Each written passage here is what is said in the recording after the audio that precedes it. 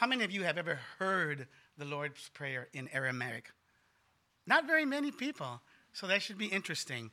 The words are in that little flyer, and what I'm going to do, I'm going to play a CD where somebody's going to recite it for you, and you can either keep your eyes closed, or if you want to follow along, you can do that as well.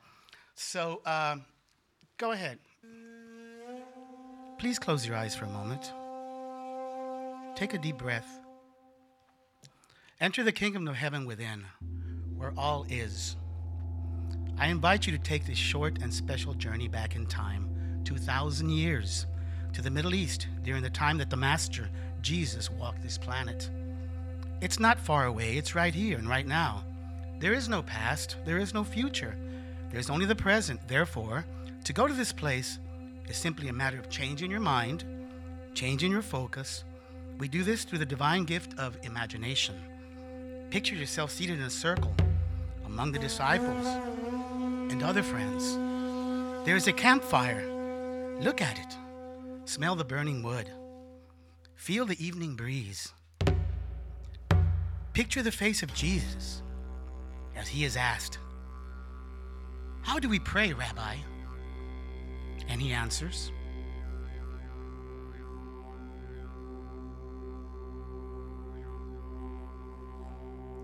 Awun de Bashmaya Nitkadishmoch Tete Malkutach Nechwe Tivyanach Aikana Dibashmaya Afbar Hablan Lachma Dasun Khanan Yomana Washpuklan Chawain Wachtachain Aikana Dakhanan Shwachanal Chayabain Waila Tachlan Linisyuna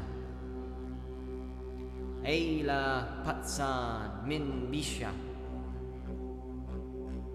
Metul de lach he malkutach Wachela wateshbuchta L'olam almin Amen.